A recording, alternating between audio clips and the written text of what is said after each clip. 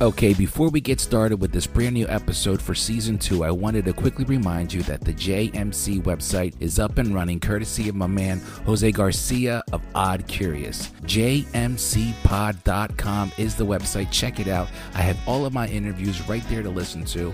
I'm also starting a blog journal section. I'll be sharing some in-depth thoughts. Also, a merchandise section coming very soon. And of course, please show me some love. I have a support section. It'll take you to my Buy Me a Coffee page. Throw me $5. I might mess around and buy a coffee. I love you guys. Thank you so much. JMCpod.com.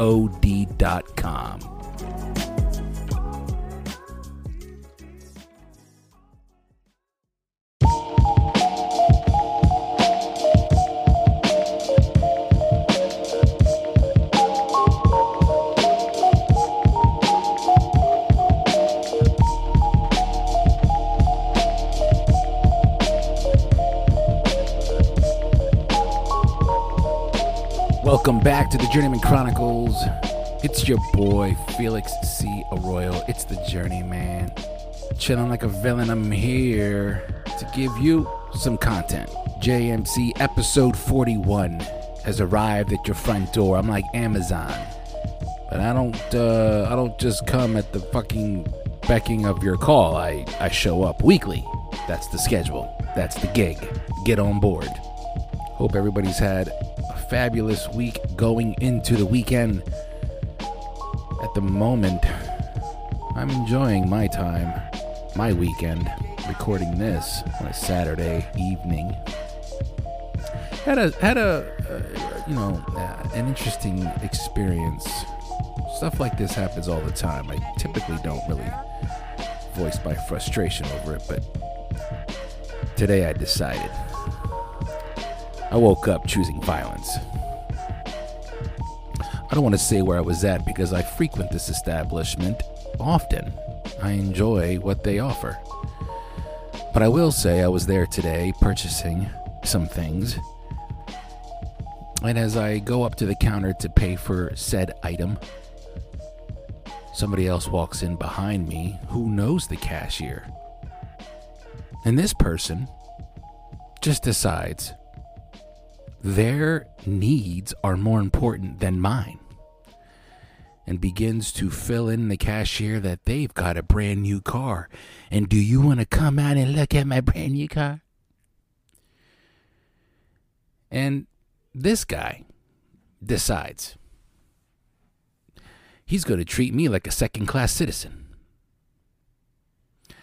I offer my payment. I pay for said item, but he doesn't really acknowledge me. He just keeps engaging in conversation with this person at the door, talking about their car. They're actually having a conversation with themselves while I'm in the middle of it with my transaction. Yo, I fucking hate that shit. I hate that wherever I go. If you work in customer service of any kind, if you're servicing customers legally, I mean, shit, either way, legally or illegally, don't fucking engage in conversation with anybody else except for the person that's completing the transaction with you. If I'm paying you, your attention is on me, bub. I need to know I am special at the moment. I need to have your undivided attention in case, I don't know, you fucking charge me incorrectly. Then I need to have your attention, and if it's elsewhere because somebody else decided to come show you their brand new car. Where am I living right now? So I decided I will frequent this bit often. I've decided to call it, where do we find them and why do we keep them? I got that from a foreman that I used to work for a long time ago when I did commercial electric. You know, people just do some dumb shit. And it was just like, dude, where do we find them? Why do we keep them? So I'm applying that to this bit. Now, before everybody gets dark, you know, why do we keep them? I'm not suggesting we fucking kill them off. I'm just saying. It just goes with the fucking territory. Sheesh. Anyway, I feel better now. I vented and I feel better. And it's on to episode 41. Today, I have a treat. I spoke with a gentleman by the name of Hogan who stopped by my house and chopped it up. Sean is a school teacher here in Lancaster, Pennsylvania, Lancaster City. He's a school teacher for Lincoln Middle School. And he's also a phenomenal spoken word poet. He's also not just a poet. He loves writing. He's written a couple novels, one that sounds like it's about to get published. He kind of just didn't want to put that out there as such, but I feel like, it's going to get published. He actually has a book that he gave me before he left. It's called Make a Road and Ride It. It's filled with his poems and writings. It's really, really cool. One of the things that I enjoyed about talking with Sean is, he had no problem really just sliding right into the role of, a podcast guest. I don't know if he's done this before. We didn't really get into that, but just really great to talk to, eloquent, clear-minded. He knows who he is and he knows what he wants to do. And he had no problem really sharing some deep thoughts about, where he is in his life and how he views this world and what's important to him. One of those things is, the youth. That's why he's a teacher. That's why he embraces spoken word with the youth right now, especially in Lancaster City. So look, I don't want to get too far ahead of myself. I don't want to, pull the cart ahead of the horse, as they say. But I'm just excited because it was a dope conversation. We have about an hour's worth of content here, and I hope you're ready. Grab yourself a drink, because I know Sean and I, we had some wine. We had a great conversation. Here it is right here. This is Sean Hogan, episode 41, The Journeyman Chronicles. Let's go.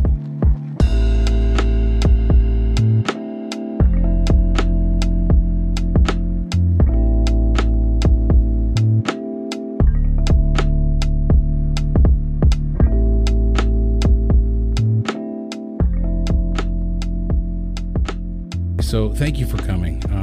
You came across my radar like many people on social media. Somebody shared something one way or another, and I was like, oh, that seems kind of interesting. So I saw spoken word poet and I saw teacher, and I was like, that's interesting. So I know a little bit about what you're doing, but I would break down for me exactly who you are and what you do. Are you from Lancaster? You born and raised or no? I am not. In fact, I don't live in Lancaster now. Oh, really? I'm trying to convince my people to move closer to here. I live in Middletown. My wife works in Harrisburg. Got you. So we had to find sort of a middle place. And my kids, actually, my youngest son just graduated from Hershey High School, so we had to kind of be up in that neighborhood for a bit. But I've been teaching in Lancaster. This will be my 13th year teaching in Lancaster, and this is where I learned to teach. I went to Millersville for my student teaching. I had a student teaching block at Lincoln Middle School, and that's where I'm teaching now. Okay. So the more that I'm in the city, this is just where I just like to be in Lancaster. I'm comfortable in sort of city environments. Yeah. I worked in New York City for a while. I really enjoyed that. New York, you said? Yeah. Where at New York? I worked in Lower Manhattan. Okay. Down around Wall Street area, which is actually, in some ways. How long you live in New York? How long you living there? So I lived in Hoboken for about 7 years. Okay. 6 or 7 years. I moved there from Buffalo. So so you're from New York? I'm from New York State, born in Buffalo. Yeah. I was a kid in Syracuse, New York, and then sort of got through most of my school and high school and graduated from upstate New York in sort of a rural area I couldn't wait to get out of. And you came to Lancaster, Roy. So I mean, it was a roundabout way, I have to say. I mean, Buffalo and some New England places, and kind of sort of finding my place. Ended up in Hoboken, working in New York, and got to Lancaster in a very roundabout way. But of all the places I've been in central Pennsylvania, this Lancaster feels like a place that I just enjoy being in. Yeah. It feels familiar and it feels comfortable.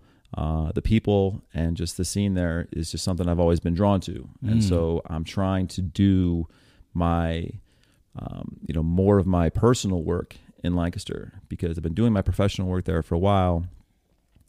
And now that I'm finding that doing other things are sort of beneficial to me and to people around me, Okay. I'm trying to sort of spend my energy doing that. And that's where I want to do it, because Lancaster's a great place. So I sort of feel, I'm not from Lancaster. Yeah. But it's, Yeah, but the cool thing is, like, I've always kind of joked around that, especially now, Lancaster, I'm born and raised, and seeing where it is now compared to when I was a kid, it's like it's becoming like this little metropolis. It's starting to become like I always say it's a little New York, but you're from there, so you're probably like, nah, it's not. But it's always like this. It's not what it once was. It's becoming really, really colorful and alive, and there's so much shit going on there. And I'm like, man, I wish this was happening when I was a kid. I didn't see that in Lancaster City in downtown area.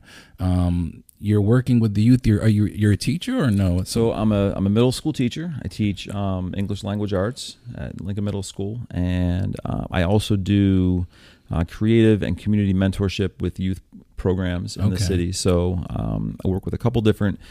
I work with one organization that connects with school events and things like that, and also some other after-school events with community groups. So what that means, what that looks like on the ground, is basically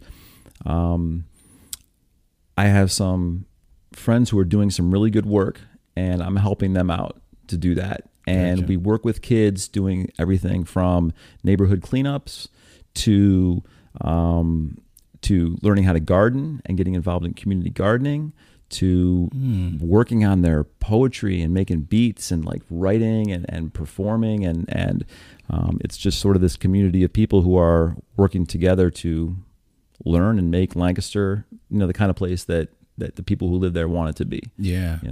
You're really in touch with like the creatives. When I was a kid, it was just artists, and now that term creative, I embrace it. It's so like dead on, because there's so many things that people can do. They're not just stuck to one type of art, and it seems like you're really embracing and guiding. Is that what you're doing, or? Yeah. So, I think it all sort of comes together. When I think about, I listened to a bunch of your episodes, and I really enjoyed hearing sort of people's sort of, how they got to where they are. Oh, cool. And also how, no matter what point in people's lives they're at, there's always opportunities for growth and change. Over the years, I keep coming back to creativity as a source of energy and a source of sort of, redemption in a way. A way to sort of deal with the world around us, and a way to sort of share that with other people, so that, we build a sense of community. And that's the way that I connect with it. And so from, looking back over the different things that I've, lived through and seen and experienced, and I think that writing has always kind of grounded me and helped me understand the world around me. Right. Okay. And so that drove me to become an educator. I wasn't an educator in New York. I was doing other things. And so I became an educator even after I moved here, because life circumstances had a couple sort of dips in the road. Sure. Had to rebuild a few times. And a recent time that I had to rebuild was when I became a teacher. And I had been thinking about it. I had been thinking about doing something that was sort of, instead of working for money, I wanted to work for something purpose. Bigger than that. And when I had the chance, I went back to school, and I became an educator, because I know that writing and communicating can save lives. And so that's been sort of my why, my thing.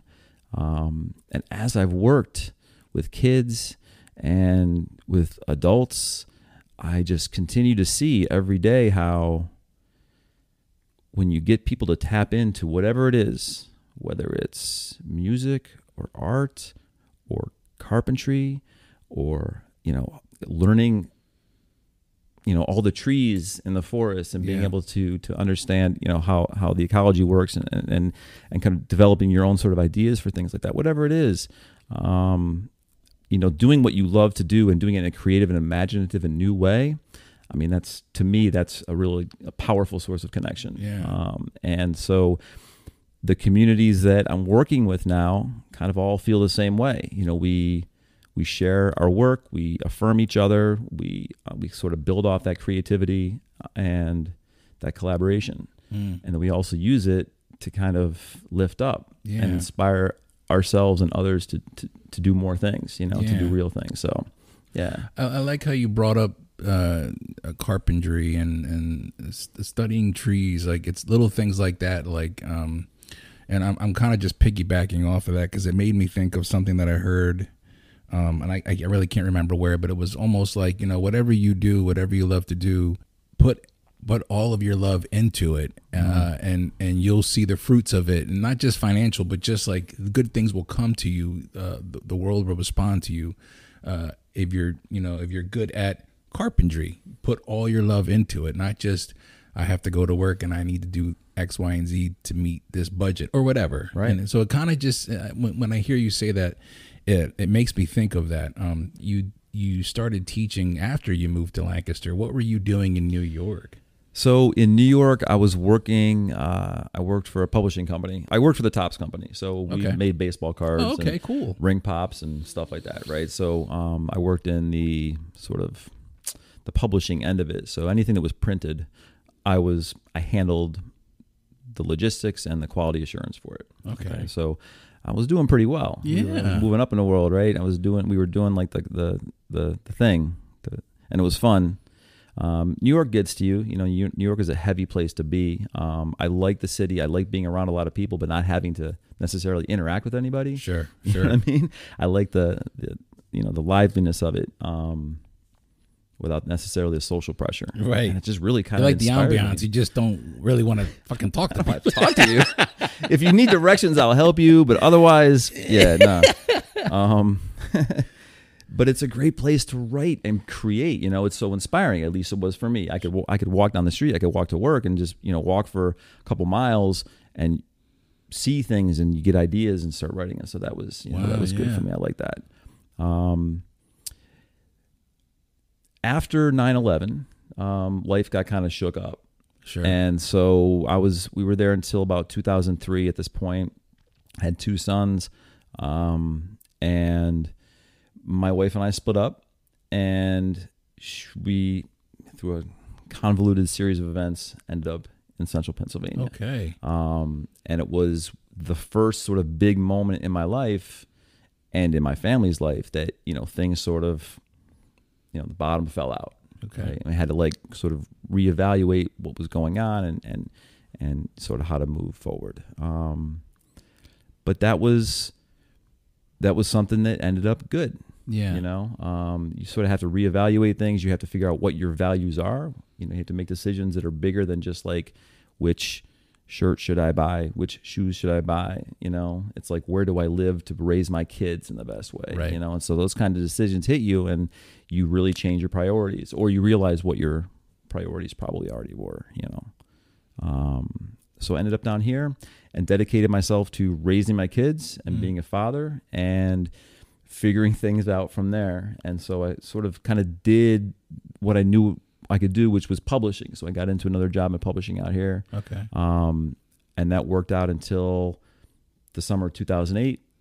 We lost our jobs, hit, the recession hit. Sure. And that was the point where I was like, all right, well, I just got laid off.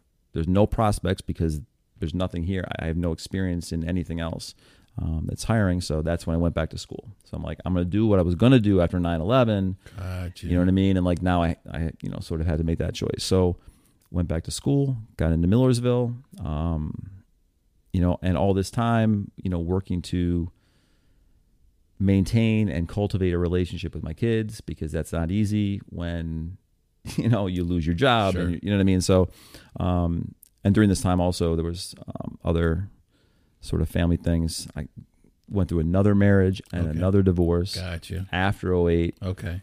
Bottom fell out again. Yeah. But picked myself back up. Yeah. And so teaching has been the thing that I've sort of hung on to. How'd you get into the teaching though? So we went to school for Millersville for what? Excuse me. So I went back for basically a post-bac program. So I had a college degree from Buffalo, from the University of Buffalo, but I didn't have any kind of teaching credentials at all. Sure. So at that point, for older students, you can go back and instead of pursuing degrees one at a time, they have a post-bac program where you get your master's and your teaching cert all together, and you get any classes that you may have made up. So it's 3 years in school, 3 or 4 years in school. And student teaching. And so one of their partnerships is with the School District of Lancaster. Okay. So shifted over there, and that's when they had opportunities. And I was with a cohort of probably, I want to say like 12 or 15 other students. Okay. And many of us found work in the district and, still happen to be there. So it's, it kind of seemed like the coming here, and you mentioned some setbacks, and you mentioned several times the bottom falling out, excuse me. But it's almost as if you were meant to come here. Is that fair to say? I mean, it seems like you're doing what you're doing right now, and I want to get into it, in the spoken word, but also the School District of Lancaster and the work you're doing there. It's a complete opposite contrast to what you were doing in New York. Yeah. It's almost like, do you think you saw this future for yourself back in 2007? So, or no? I mean, I had to say no. I don't see it as something that I was always going toward, but now that I'm here and doing this work, I will say that the way that I responded to life's circumstances definitely kept me on a path that brought me to a place like Lancaster. Oh, fair enough. And I will say, being someone who is comfortable in a city, like I'm just drawn to Lancaster. Like it's a good place to just, it's just good vibes. It feels good to be there. Do you know what I mean? And ever since I moved to Central Pennsylvania, and we're going on almost 20 years now, I've been complaining about Central Pennsylvania. I'm like, this is not where I want to be. You know what I mean? I'm like waiting for my kids to graduate so I can go be somewhere else. And it's all the same cliche stuff. It's like you can't get food anywhere. There's no restaurants. I mean, there's restaurants, but see, now in Lancaster, there's restaurants. Yeah. Now you can go get like real food. And that's something that like, that's a rare thing. Sure. It's a rare thing. So I appreciate that kind of stuff. And I think that the past 20 years in a way has been sort of a journey of mine to carve out a place that reminds me of the things that I was sort of looking for maybe when I was in New York. Yeah. Right. And back along the same path, like things that maybe I didn't even realize I was looking for. Right. Right. Especially with the connection to the arts and things like that. So. Every class when we settle, we groove, chirp and cry, and get back up and never forget that we're all moving in here, each distinct frame of our own version of faking the truth in here, walking around like we know what we're doing, what we're up to, or why in here. This is something that we have to do, but you can't fit organic realities into bureaucratic fantasies. Looking back, I'm sure you can probably start seeing some things that you didn't notice at the time. Yeah. Like, wow, yeah, even then I was aware of. And I think that happens with everybody. And I've talked about that with my own journey in life. It's like there were signs for whatever reason that I just didn't see. But when I look back now, I'm like, oh yeah, there were definitely all signs. Goes together, yeah. But it's a blessing because not everybody is able to see it and hook their line to it and go. Mm-hmm. And here you are. Let's talk about spoken word because I watched a couple videos of yours that I could find, and I really enjoy listening to your spoken word. I actually really appreciate also, and I don't know what it is. I don't know if it's the teacher doing spoken word, embracing the city life with the youth that stands out to me. I don't know. I love it. Where did spoken word creep into your life? Was it always there or no? No, no. I think it was. I think so. I think it could have been. Okay. Right. Like I think. So basically, my journey as a writer has been. I've always been a writer. I mean, I can go back, and one of my poems is goes back to like. Being a little kid at the kitchen table, banging out stories on the typewriter. It was cool. Yeah. And so, as the years went on, I tried my hand at different things, and I've been, I've done sports article writing. I've done, news and commentary and political things. I've had a couple little ebooks done and stuff. Okay. I used to like to write, like, I had a thing going on a website that's not around anymore, where I would kind of put together like little political sports themed things based on like a Hunter Thompson, sort of like bringing some attitude and criticizing George Bush and shit like that. Right. Sure. And that was fun. I did that for a while. I've actually written I finished 2 novels over the course of the past 20, 25 years. And I'm finishing up one now. Nothing's published in that arena, but it feels good to me to have a project and bring it to completion, and then that's sort of where I get my energy. Now poetry, going back as long as I've been, like going back to when I was a little kid, in addition to stories, I always used to write songs. Like I always wanted to be a singer. Okay. And I had my favorite singers were lyricists, Bob Dylan, Bruce Springsteen. I was like, I just loved hearing lyrics. But I can't sing. Okay. So I'm tone deaf. I have no musical. I can play instruments if I learn it. You recognize it though. At least you know that. Some people don't even know that. That's true. I know that I can't sing. I don't know if that means I'm so bad or that I'm just on that. Yeah, I don't know. But so I sort of like, I used to write songs. I used to write lyrics, and then they sort of turned into like more poetry because I wasn't going to sing it. So I just sort of like made poetry. But I didn't really stick with it. When I was in New York, so I guess going back to after 9/11, I was struggling to find a place. I was having a hard time. And I found a community online of writers and artists. And this was in the old days of the web. Like this was, it was like a forum. It was kind of like like a Reddit kind of thing, different discussion boards and stuff like that, but all geared toward writers of us, who were sort of,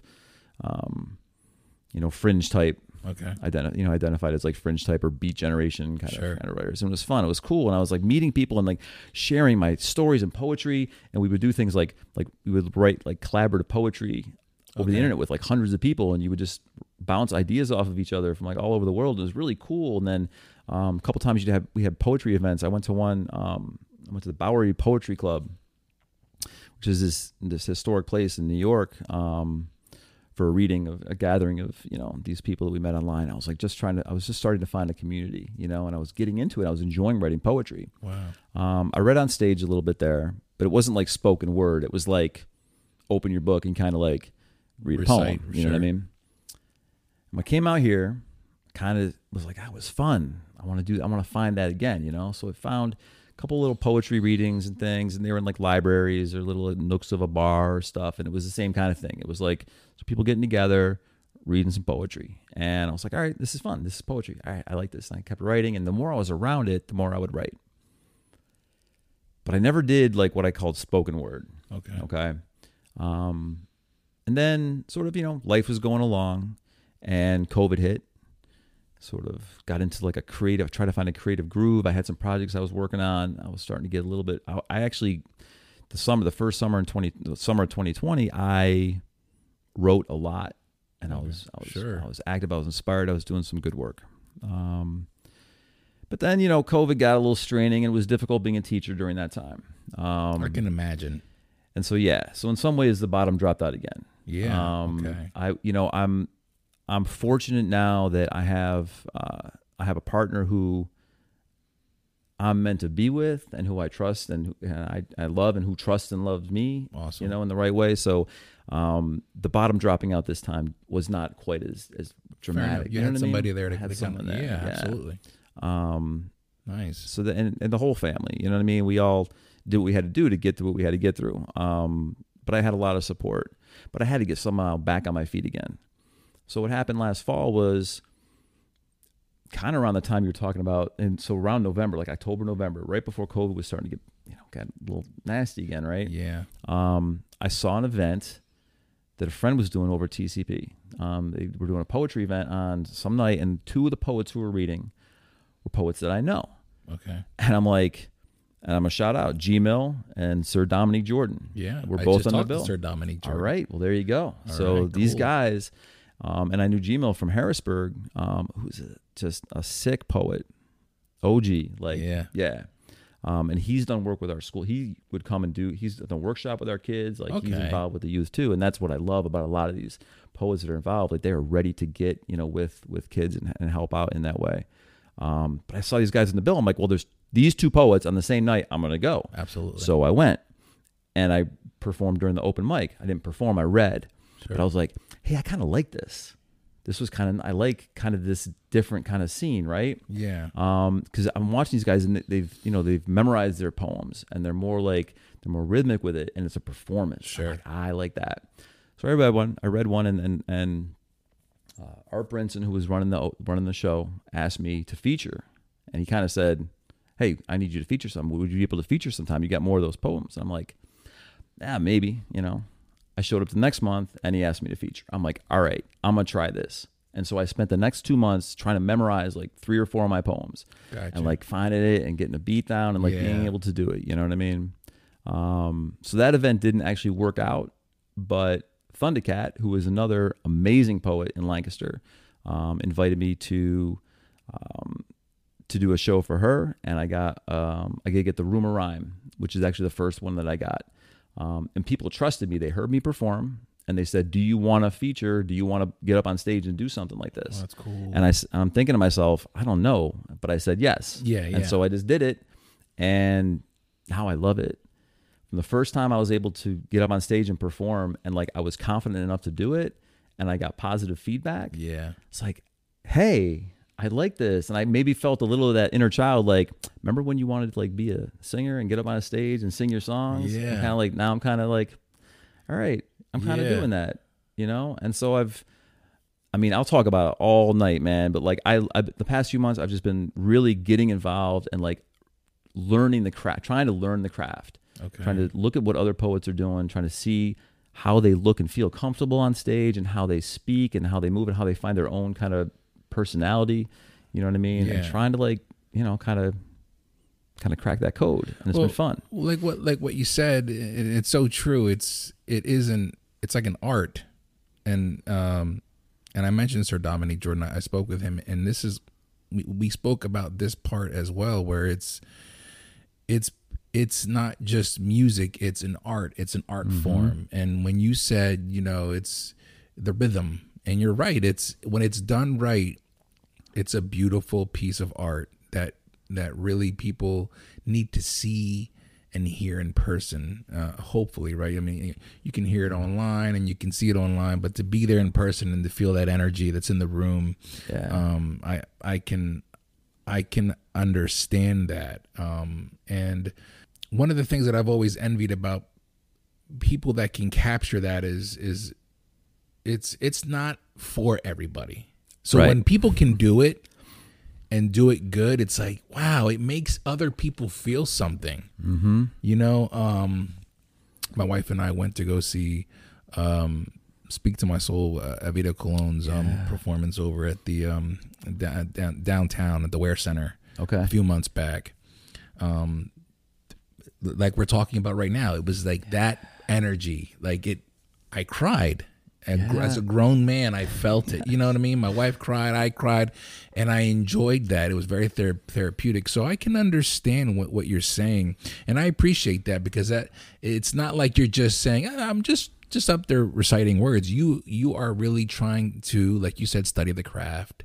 You're really trying to find that rhythm, that energy, respect it, appreciate it, and share it. This is something that you just started then very recently. You're talking about right after the pandemic. The spoken word stuff. Spoken word, yeah. Yeah. So that, I mean, and I didn't mean to cut you off. I want you to explain it more, but this, I felt like you had been doing this for a while, but this is something that you've just started recently. So that's actually really exciting to hear. Like, I'm actually kind of anticipating, like, what do you plan on? Are you just going to continue writing and performing? So, I mean, I'd like to, and I mean, I'm trying to get better. Like I appreciate so much that you say that, right? Because I want to feel natural, right? And I want it to feel natural to me. And I think that I'm getting better at it. My problem is I see so many poets around me that are so good.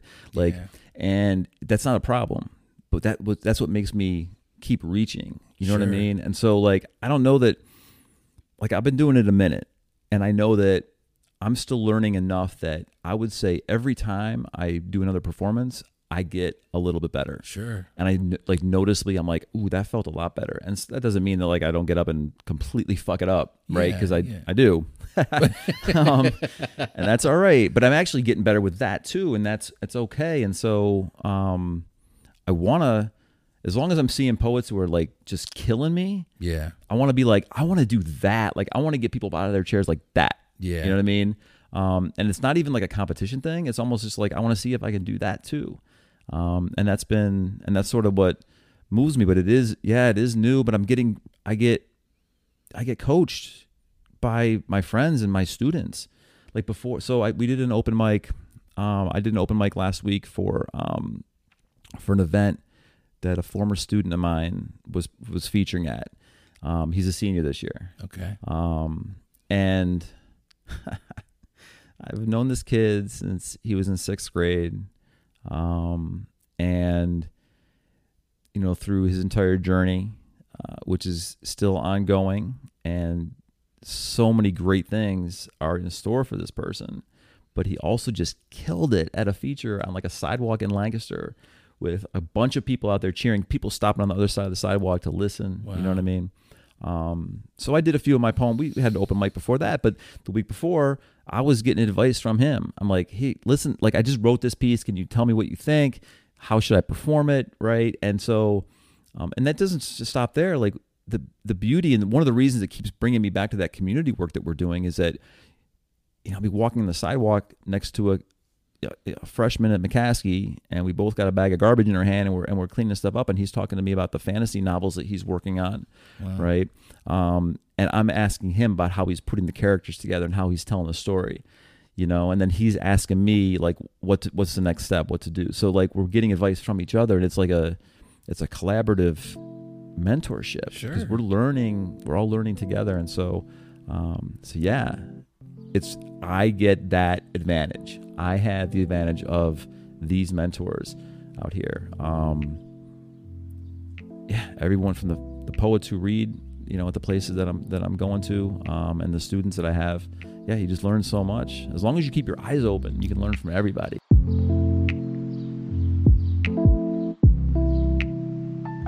Something that I was taking from this conversation from the very beginning was Sean's ability to explain shit went downhill without going into details. Just simply saying the bottom fell out. He says that several times. And you kind of see this journey just with those moments where, you know, he had these first two bottom falling out type of events. But the last one he experienced, he has somebody there with him to buffer that fall. I thought that was beautiful. Obviously, COVID comes in this conversation like a lot of my interviews, and spoken word found its way in Sean's life simply because of the moment of COVID and a lot of things were going through his mind. Coming up in the second half of this interview, we continue the conversation of spoken word. But one of the things I really wanted to get into, and we did, was I really was curious about the dynamic of his relationship with being a teacher and also being such an outspoken advocate for Black and brown people, especially for Black and brown youth, and the disparities that minorities are facing, especially in the school district, in the schools, the things that he sees. I was curious, does he experience any backlash? Does he experience any friction? And we get into that. It's a pretty cool conversation. I would encourage you to stick around, please.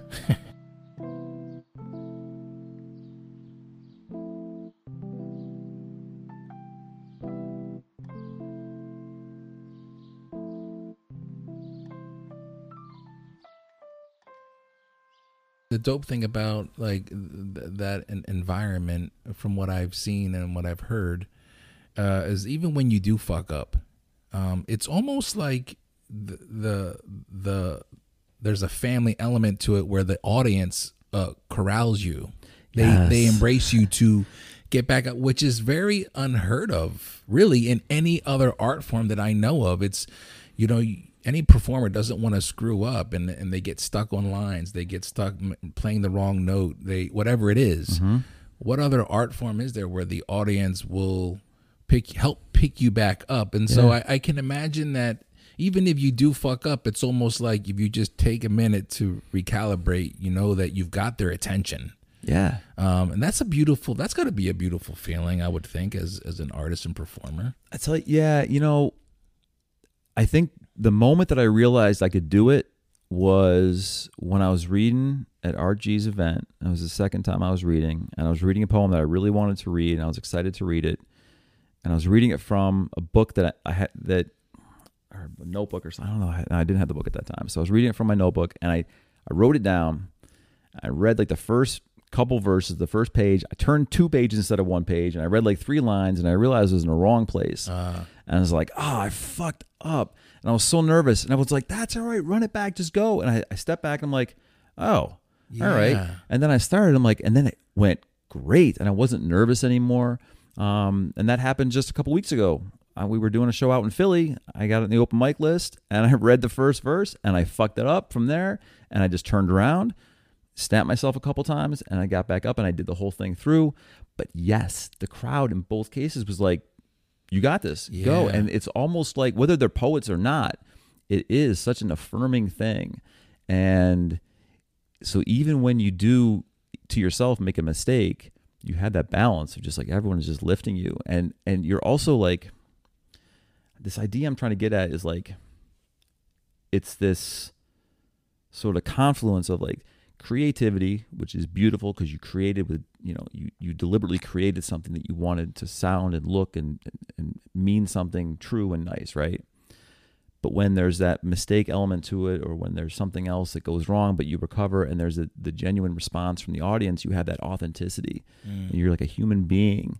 I'm like, yes, I created something beautiful, but I'm also just a person. You know what I mean? And we're all just, so here's something beautiful. I might fuck it up for a minute, but that's okay. Yeah. You know, and there's something to me that like really, that takes the art to a different level, because I want to, it's not about just the words or the sound. It's about the fact that the words and the sound came from a soul.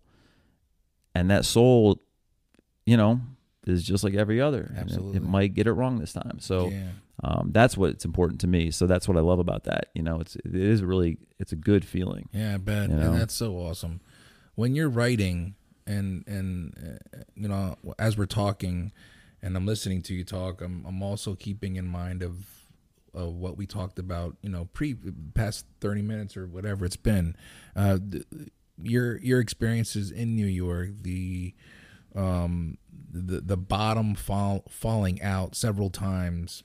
Is that what inspires your writing? Are you focusing on all kinds of energy that you've experienced? Or are you just writing whatever comes to your mind and not focusing on anything? How do you go about that? I kind of feel like I write when I'm in a mindset to write. And sometimes I'm in a positive mindset and sometimes in a negative mindset. But whatever comes out, if I'm writing, that's what comes out. I've gone through periods in my life where I don't write at all. I'm in a period right now where I'm very prolific, and I've been writing. Like, I came back from the show in Philly we were out till like 2 a.m. on Tuesday, and I wrote a poem the next day because I was like, I have an idea, I'm going to write it. But then I'll go like 3 years and I won't open my notebook. Really? You know what I mean? Yeah, like it just depends on where you're at. Teaching is a challenging craft. And so I think one of the things that's changed recently is that I've sort of reprioritized how I spend my time on that part of my craft, right? So like normally a school year is just like constant work and constant planning and stuff like that. And a little bit before COVID, I was starting to realize I needed to kind of step that back a little bit because I was wearing myself out. But there was a few years in there, I was just, kill myself as a teacher. And so I didn't have really the time or the energy. Sure. And for me, teaching is a creative endeavor. And so like that creative inspiration and energy I was using it. I was accessing it. It was just coming out, you know, with my lesson plans and with my instruction. And not that I'm not creative now, but now I'm in the classroom, but I'm also focusing on this other stuff. And so I can do that when I'm dedicating my energy to it. But my writing does tend to focus on I don't want to say negative things, but like I don't write about like, although, so like my former student he was giving me a hard time because he's like, you like sunsets and all that kind of crap. And I'm like, first of all, the poem I just wrote does have a sunset in it, but that's not the point. But also, like, I've also been confronted by a lot of people saying, why is everything so negative? Why do you write about the shitty stuff? Why do you write about the grime and the dirt, and the people fucking up and stuff like that? And to me, that's where, I don't know, that's more interesting. It's not that it's more interesting. Maybe it is. It's more interesting to look at. It's more interesting to think about. I think no one wants to be a bad person or in conflict, right? So you have there's more curiosity there because people are never acting in a way that they would normally act. So it's like I don't know, what does that mean, right? Yeah. How does that affect people? A big part of it is, I have to wrestle with the negative stuff in order to find the positive in there, right? So I'm big on, I have to try to understand the world around me by, I don't know if it's like a balance thing, or I need to know where I am. I need to know what's around me, sure, the good, the bad, and the ugly, right? And once I know it, I can do something with it, right? But I'm not someone who can just be positive without studying and making sure that I'm being the positive in the right way based on what other shit's around me. Do you know what I mean? Absolutely. And writing helps me understand the world around me, the positive and the negative, so I can like reach for those good things. But it's been a big thing for my mental health. Like that has been therapeutic.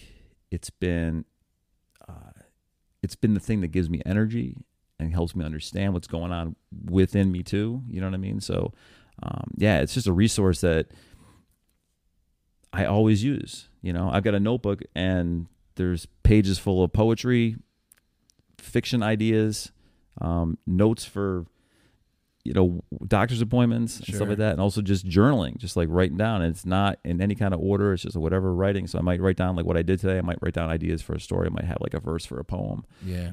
Just whatever hits me. And then sometimes if you're feeling good, it turns into something. Yeah. I think that No, I loved it because when you said people ask, why are you always talking about dark shit?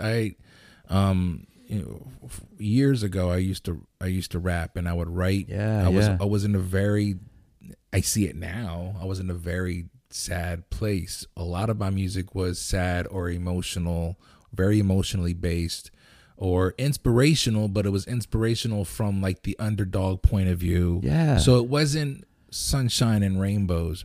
And I think a lot of people find inspiration from that because when you're in the most vulnerable places in your life, when you're rock bottom and, you don't have a facade anymore to kind of hide your shit. Yep. That's a very vulnerable place. And I feel like people can relate to that. They just don't feel comfortable relating to it because they don't want to, some people can go there and some people can't. And I feel like when poetry, whatever form, spoken word or written or whatever, it can really shine the light on those places that people don't feel comfortable talking, because those are things that we don't talk about here. Right. You know what I mean? And I remember, like, now I look back and my wife will say, why don't you write music? And I'm like, I got to be honest with you. And it's really sad. Like, it's still here where I went to, but I don't have anything sad or depressing to write about. And I'm not trying to be boastful. I'm just in a really good place. You're in a good spot, yeah. And I don't know how to channel that energy into where I am now because I only did it here. And so it would really be very deceiving of me to write something and it not be authentic. And I'm not saying I want to talk about something dark. I'm just waiting for that to happen where I'm like, I am in a good place and I want to write. Right. I completely get it. I can understand people's confusion with that, but I completely get it. Like, if your shit's always dark, it's only because you may have found yourself and found who you were at your lowest, and so you're always going to find yourself there in your work. A lot of directors make movies that are kind of like, Why is he always writing? Why is M. Night Shyamalan always writing these movies? There's probably a reason. Yeah, you know imagine what I mean? he's thinking. Yeah. Yep. Yes, it makes me think of a thing I told my wife recently. I told Marnie, her name is Marnie. Marnie. Yeah, and that's a cool name. Yeah, it is, right? Yeah. There's a cool story behind it.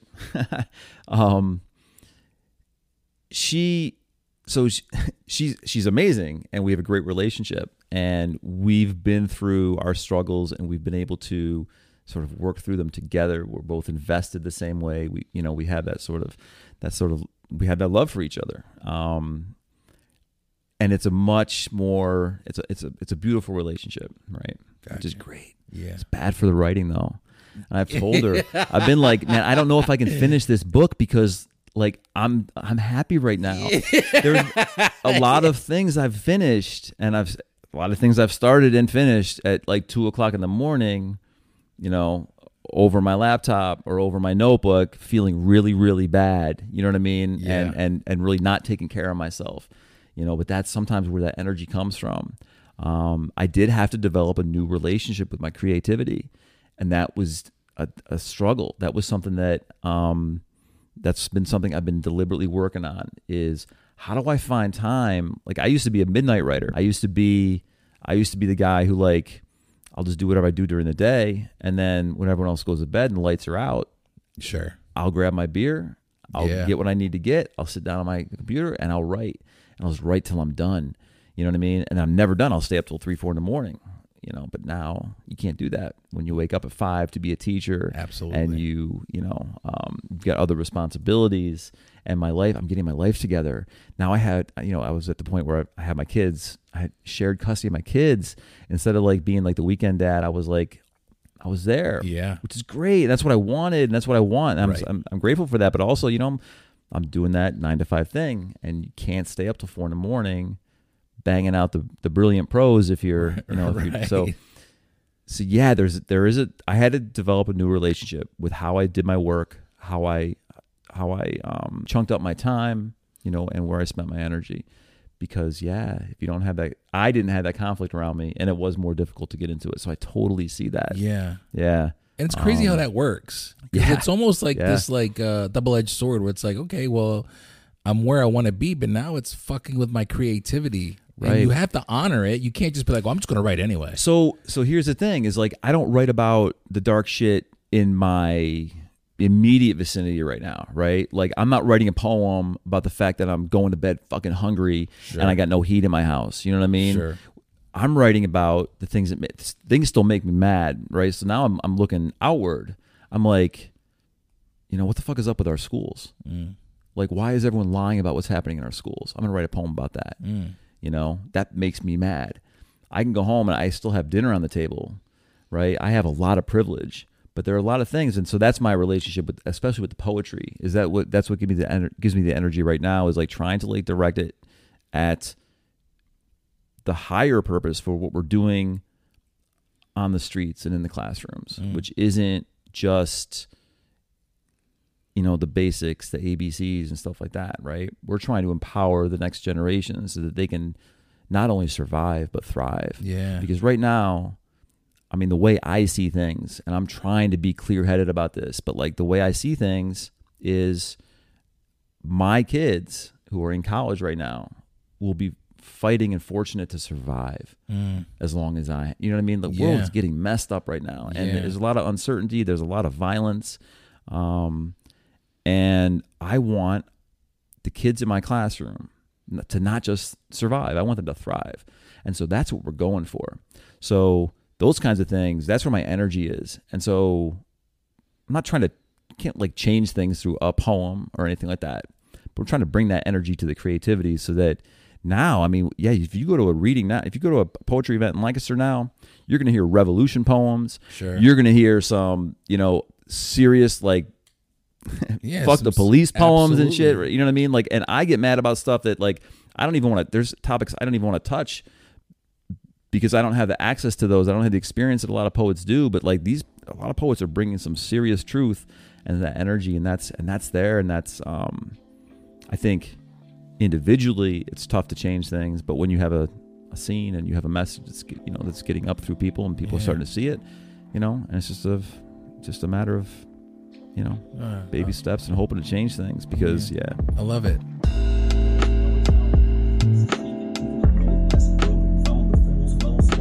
Weary to bear myself down off the shoulder for fear of finding imaginary friends I didn't want. To know your own soul is a feeling something awful bubbling up from someone's myth is a miss and it's mysterious something treasures. When you, I'm glad we're at this point in this conversation because I really wanted to touch base and I really wanted to pick your brain here because you have this interesting position where you are, you're in the middle of listening to raw emotions and spoken word poetry from Black and brown youth. You're teaching inner city school district children, Black and brown youth. You're very outspoken politically, it seems, in your work. Do you deal with any pushback being a teacher in the school district? Or is that something we can't, you don't want to talk about? So here's my position on that. So thank you for asking. And it helps me to kind of like think about this on a regular basis too. I'm sure you do.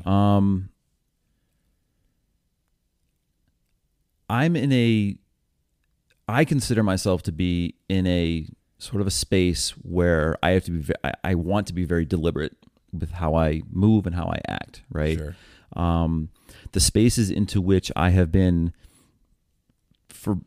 uncommonly welcomed into have, in the spaces in Lancaster, among people of color, among a lot of brilliant women, right? Avita Cologne invited me to perform at one of her events. So I know the energy that whole group brings. And just the fact that like I get affirmation from those from those communities, right, and from my friends in those spaces is powerful to me, and powerful enough that like I'm going to be very deliberate with how I make sure that I'm not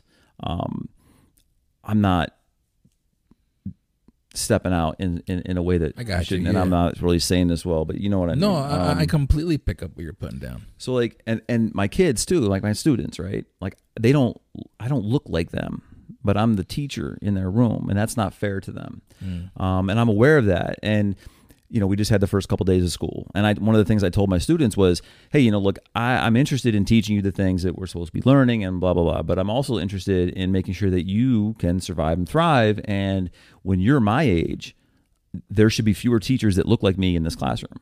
And I hope that there are, right?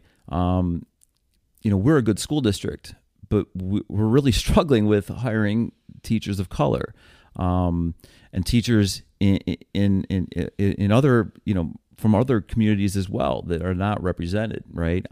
It's mostly white teachers. Gotcha. So I'm in this space, right, with kids who are being their most authentic selves because they can't be anything else, right? Right. And I'm in this space with adults who, I'm aware, like, I'm the odd man out, right? I try to lead a values-based life, and I'm not trying to like pat myself on the back, but what I try to do is I try to make sure that when I make a decision, I do the right thing, right? I try to think of what I should be doing. Being a old white man, right, with a house, with tenure, with health insurance, I consider it my responsibility to take more risks than other people. Gotcha. So I do speak out politically in spaces where maybe 10 years ago I would be a little bit more afraid to. I gotcha. I feel like we have more responsibility now, and it really helps to focus me because I'm not reckless about it. I just tell the truth. I advocate for our students. I advocate for my colleagues in the classroom and in our team and our schools. It's difficult sometimes for people to speak out, right? We can be in meetings with our friends and our colleagues and talking about things and being, this is unfair, that's unfair, but if no one says anything, then nothing happens, right? And there's a lot of fear of like, well, if I say something, I'm gonna get in trouble. Yeah. I'm like, all right, I know, I get that. So I'm gonna say what I can, right? I've spoken out at school. They know me at the school board. Okay. They know me. You know, my school knows me, and sometimes I can be a little rough around the edges and make some mistakes with people, and I try to apologize when I can, when I know. But I'm doing my best to sort of live my reason why I'm doing this, which is I'm not in that classroom to teach this book or to hand out that worksheet. I'm in the classroom so that these students have a better life. Yeah. Like everyone should have, like we all should have. Like I want myself to have a better tomorrow. I want my kids to have a better tomorrow. And I want to give them the tools as well as I can to like get there in however, right. whatever voice, whatever move they want to make, And so that's what that's how I see it. And I see it, everything I do and all of my political statements are with that aim in mind. I'm just trying to speak the truth. Yeah. And so if people come at me and push back at me, I have the truth to go on. Fair enough. And that's it. And I have I have a great supportive, group of people around me. I hung like Black Lives Matter and like rainbow flags during COVID, like outside my classroom. Yeah. And like my principal was getting shit about it from like people walking by, and he was like, nah, that's like not a political statement. It's not political to say Black Lives Matter. That's not a political statement. That's, okay. You know what I mean? Like, so yeah, I mean, that helps, and also you'd be surprised. I mean, you probably wouldn't be surprised when you speak up, when you say something, people around you are like, oh yeah, I agree with you. You know what I mean? And like, that's what I wanted to know is, do you get any feedback like, hey, I agree with you. Thanks for saying something, but they may not just have the courage enough to speak up. Yes. Yeah, and that's I would what, think. I mean, that's cliche to say that's what keeps me going. That's not what because I would be doing it anyway. Yeah, but that's got to be like, that's the diamond in the rough, I feel like, where it's like, that's what we're looking for is like other voices, especially voices of allies, the white community, to speak up. When you make the choice to speak up, it's very much appreciated. But I can only imagine when you're finally speaking up and then you've got other people that are like, yeah, actually, you know what, I kind of agree. Then it's like, okay, now the snowball gets bigger. Yeah, I would think anyway. Yeah, and that's, as far as being careful about what I say, so like the poetry is one thing. Like, I have some poetry that, calls for riots in the streets and stuff like that. And I'm not going to do that in the classroom. I'm not, and a lot of my arguments are, I can fall back and say that's a rhetorical argument. I don't mean that we should kill all the billionaires. Right. They can give their money away, I guess, first if they want. I'm not for, I'm a live and let live. I lead with love. But, Yeah. The French Revolution happened. What was I saying though? No, but my deliberate, when I speak about the classroom in my deliberate actions, I'm very careful to make sure that it's like on point, that it's not reckless, right? It's like it's right. You're putting thought behind it. It's all calculated, I'm sure, in a way where what you're saying is going. You're not going to have to retract and edit something. Right. You're deliberately saying it is true. And like you were saying, like I know that everything I say is because people behind me have said it before. People over there have said it before. Like I know that what I'm saying is backed up by the people who I've already talked to. Like I'm not just like inventing this problem and saying, hey, I'm mad about this. It's like every time I say something, and I'm active in saying and speaking out, I try to be as active as I can. But every time I say that, there's like 6 or 7 people who are not saying something. I'm like, come at me, please. Like we're all together. Like I'm just saying it, and like if push comes to shove, fair enough. There's always that. So the team of teachers that we have, that that so many of us have in the school district, is just amazing, and that's what keeps us going. Amen. You know what I mean? Is that sort of that partnership with everybody. I believe it. This is an awesome conversation. One of the things that I like to do to wrap up is I like to ask my guest, considering everything that we talked about, what's your goal? Where do you see yourself? What do you see yourself doing with what you love doing in the next 5 years? Like, what's the game plan for Sean Hogan? So my game plan is I want to push everything as far as I can. And I really want to see especially where the poetry goes, right? Yeah. Like, you know, things happen. Like, I'm not one of those people who say things happen for a reason, but we can make reason from anything happening if we look at it right. And so I feel like right now what's happening with the poetry scene, like I got in right at the right time. Like in the past 6 months since I've been going to stages, I've been seeing people that I used to see 10 years ago killing it.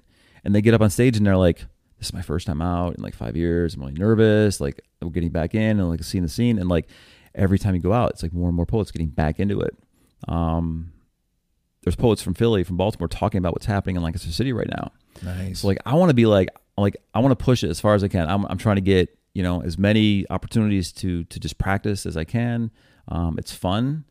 And I have no long-term things for that other than just like, I want to do the next one. Gotcha. You know, I'm finishing a novel right now. And if I get that done in the next few months, you know, we'll see. I think that I'm going to try to get that published. Yeah. And I'm really trying to see what happens. So this group of friends that we work with in Lancaster, everyone from videographers to musicians to lyricists to poets, everybody like is doing so many great things right now. I just kind of want to be in that space and see what happens. I have learned enough to know that I can't plan. That's one of the things I learned after 9/11 was that you cannot plan for tomorrow. So just get it done. You know what I mean? Yeah. And that lesson I've needed to relearn that lesson again and again. Right. But like, I know it now. Gotcha. And every time I'm going to have to relearn it again. Yeah. But it's closer in my memory. Right. So like, I'm going to keep building on that. But I know that like, I mean, I don't know, the bottom could drop out again in a month, but I'm not scared of that because I've been through it so many times and I know I have the support system and I'm stronger that I can't look out that far ahead. What I'd like to be doing is I'd really like to be fully invested, all my time, all my energy into like one thing that's doing all that stuff. So if we can build our community organization and mentorship programs with these kids and make them, you know, into something that's working on its own, that's education based, right? Like I've always been a supporter of the public school system, but like, man, I don't know. I'm getting closer. The closer and closer we get to things that are just like kind of breaking apart, it's like, yeah, maybe a community school is like the way to go right now. You know what I mean? Like, kind of maybe it's time to like close up and Gotcha. kind of come together as a community. And so maybe there's opportunities there to just break down the walls between the classrooms and the sidewalks, classrooms and the homes, and just everyone just meet at the same level where you're all invested in the same thing for the same reason. And it's not about like the school wants to do this, but the city wants to do that, but the families want to do this, and no one can agree. It's just like, let's just stop doing all that and just find what we can do together. Nice. Yeah, that's my 5-year goal. I love it. I think it's fair too. All right. I think it's fair, man. Yeah, thank you so much, man. I really appreciate it, and I really genuinely appreciate you being very candid and vulnerable and open to discuss everything, because it's been a pleasure for me. This whole process of doing the podcast is a pleasure and a joy for me personally, because I'm getting to meet new people, but I'm also helping people by giving them a platform to speak on some issues that they may not typically talk about in day-to-day conversation. But so thank you for coming. I appreciate it. I'm grateful. Like I always say, I'm going to do my best to make sure that this is done correctly and representing you very well. And that's it. Thank you very much, man. I appreciate it. I appreciate you. All right. Yeah, this is great. That's it, man. All right.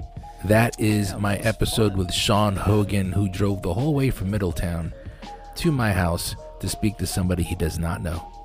That's dedication. Sean, thank you so much for your contribution to the arts. Thank you for sharing your journey. I'm inspired when I listen to these types of journeys, and yours, sir, is no different. I wish you luck, and I'm going to make an effort to come out and see you. So listen, I'm reading these poems from Sean's book, Make a Road and Ride It. I'm going to put his contact info in the description. That's how you can get a hold of him to get a hold of that book. All right? Listen, thank you for joining me on this week. Stay safe, love each other, and also love yourself. Jerica Devon stops by the Journeyman Chronicles next week. We talk about cancer at a young age. We talk about loss of her spouse. We talk about how life brought her where she needs to be right now. That is next week. The Journeyman Chronicles theme music and website is courtesy of Jose Garcia, aka Mr. Infinito. You can check him out at oddcurious.com. Link will be in the description of this episode. Until then, remember, maintain focus and stay continuous through all 4 seasons. My name is Felix C. Arroyo, and these are the Journeyman Chronicles. Y'all be safe.